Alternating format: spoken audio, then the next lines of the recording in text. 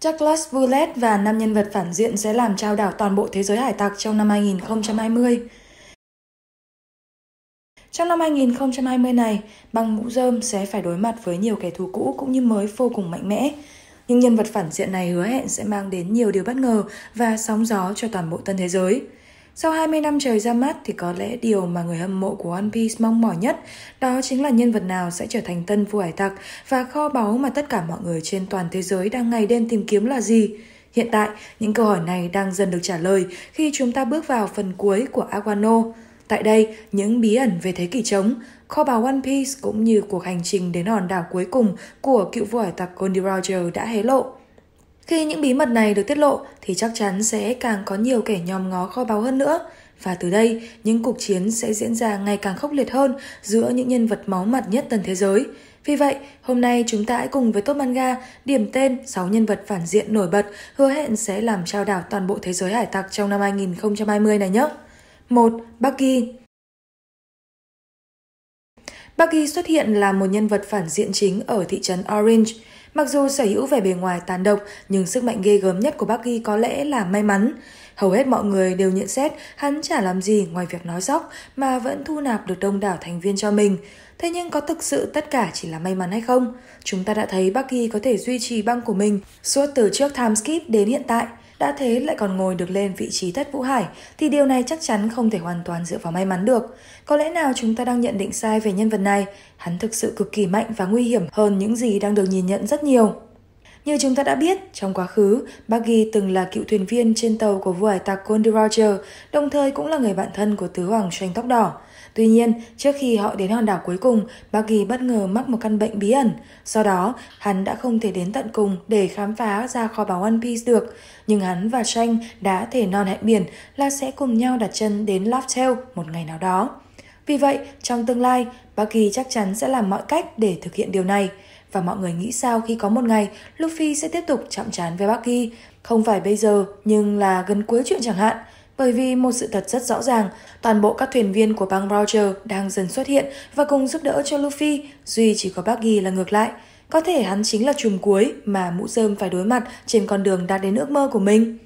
2. Big Mom.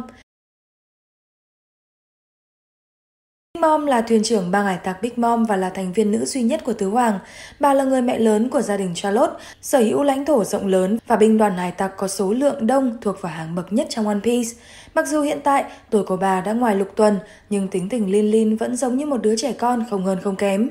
Thế nên đồng nghĩa với việc bà ta khá nóng nảy, luôn dễ rơi vào trạng thái bất ổn định, ích kỷ và ham quyền lực. Hiện tại, Kaido và Big Mom đã quyết định lập liên minh hải tặc để đối phó với những kẻ dám đối đầu với mình. Có thể nói, một băng tứ hoàng đã khó đối phó rồi, nay lại còn có thêm 2 băng tứ hoàng kết hợp với nhau, thì chắc chắn đây là một trong những liên minh mạnh mẽ nhất từ trước đến nay. Chắc chắn trước sức mạnh khủng của liên minh này, Luffy và đồng bọn sẽ phải vô cùng vất vả chiến đấu. Tuy nhiên, chúng ta cũng biết mẹ lớn là một người rất xảo quyệt, khi sẵn sàng phản bội lại lời hứa với các đồng minh để trục lợi cho mình. Chính vì thế, có thể hiện tại Big Mom chỉ đang giả vờ hợp tác mà thôi. Sau khi đã đạt được mục đích của mình thì bà ta sẽ lật kèo, cướp hết những thành quả của Kaido và gây ra một sóng gió kinh khủng cho cả thế giới hải tặc. 3. Kaido. Kaido là thuyền trưởng của bang hải tặc Bách Thú và cũng là một trong 4 tứ hoàng của thế giới. Ông có biệt danh là Kaido Bách Thú và được mệnh danh là sinh vật mạnh nhất thế giới. Như những gì đã được thấy, chúng ta có thể nhận định Kaido là một chiến binh tàn nhẫn và nóng tính. Bên cạnh đó, Kaido cũng là một kẻ nghiện rượu nặng và những lúc say thì tâm trạng thường thay đổi thất thường. Tuy nhiên, với những tình tiết được hé lộ tại Arc Wano mới đây đã cho thấy Kaido không cục súc như chúng ta vẫn nghĩ. Thậm chí hắn còn có một cái đầu vô cùng thông minh khi vạch ra những kế hoạch vô cùng tỉ mỉ nhằm đánh lạc hướng mọi người. Điển hình như việc trước đó, rõ ràng Kaido đã cố ý rơi vào hòn đảo để tóm gọn được liên minh của Kid, củng cố sức mạnh. Nhưng lại đi rêu rao với cả thế giới rằng mình chán sống muốn tự tử và vô tình rơi vào đây mà thôi. Hay gần đây, như việc Kaido đã âm thầm ở Wano 20 năm để tìm kiếm cuốn nhật ký của Oden, Kim Chỉ Nam dẫn đường đến kho báu.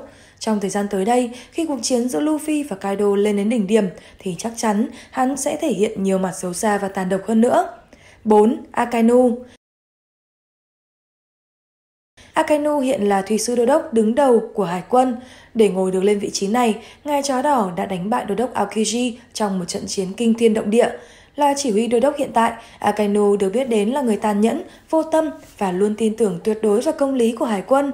Ông sẽ giết bất cứ người nào mà ông cho rằng là xấu xa và phản lại công lý. Kể cả đối với cấp dưới của mình, bất cứ ai chạy ra khỏi chiến trường đều sẽ không được tha mạng.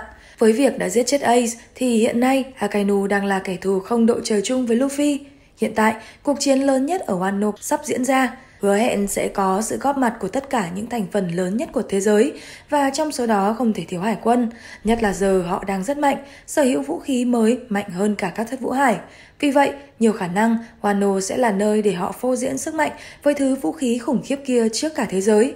Hơn nữa, Akainu với quyết tâm lấy đầu của Law và Luffy cho bằng được sẽ chắc chắn không thể bỏ qua cơ hội này. Nên trong thời gian tới, chắc chắn chúng ta sẽ được thấy nhiều màn thể hiện hơn của vị đô đốc này. 5. Dâu đen. Đen được coi là kẻ thù lớn nhất của Luffy. Hiện tại hắn đang được coi là một trong những tên tội phạm mạnh nhất với sức mạnh kinh khủng. Trong con người hắn dường như có một sự pha trộn của lòng dũng cảm và sự hèn nhát, năng lượng trí tuệ và sự ngu dốt.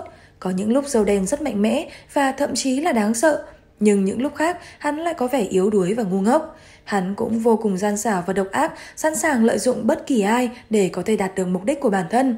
Không những thế, cho đến nay thì mưu đồ của Teach vẫn còn là một bí ẩn lớn, nhưng chúng ta có thể cảm nhận thấy rằng khác với Luffy, lý tưởng của hắn còn hơn cả việc trở thành vua hải tặc.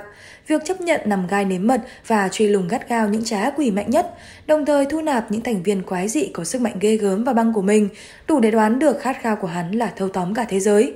Vì vậy, trong thời gian tới, tại thời điểm cả tân thế giới đang nháo nhác trước những bí mật của kho báu, cũng như sự tranh giành giữa các thế lực lớn, thì dâu đen có thể sẽ ngư ông đắc lợi, thâu tóm toàn bộ quyền lực và sức mạnh gây nên những sóng gió mà không ai có thể ngờ tới được.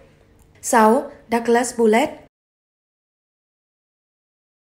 Douglas Bullet có lẽ là nhân vật phản diện nổi bật đầu tiên trong năm 2020, được giới thiệu trong phần movie One Piece Temple mới đây được ra mắt.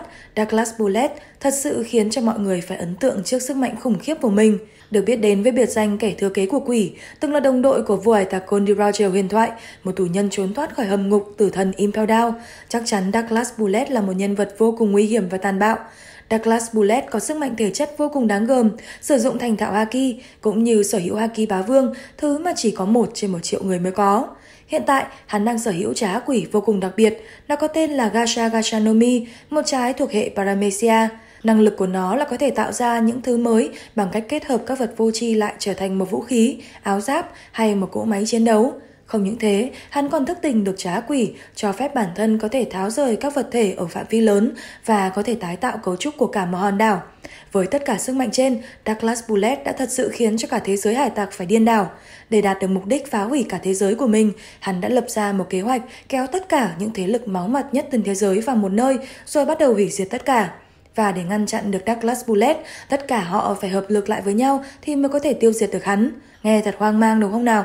Để biết được sức mạnh thật sự của Douglas Bullet khủng khiếp như thế nào thì mọi người hãy theo dõi bộ movie One Piece Temple để có thể nắm rõ hơn được nhé. Bộ phim sẽ được công chiếu tại các rạp toàn quốc từ ngày 3 tháng 1 năm 2020.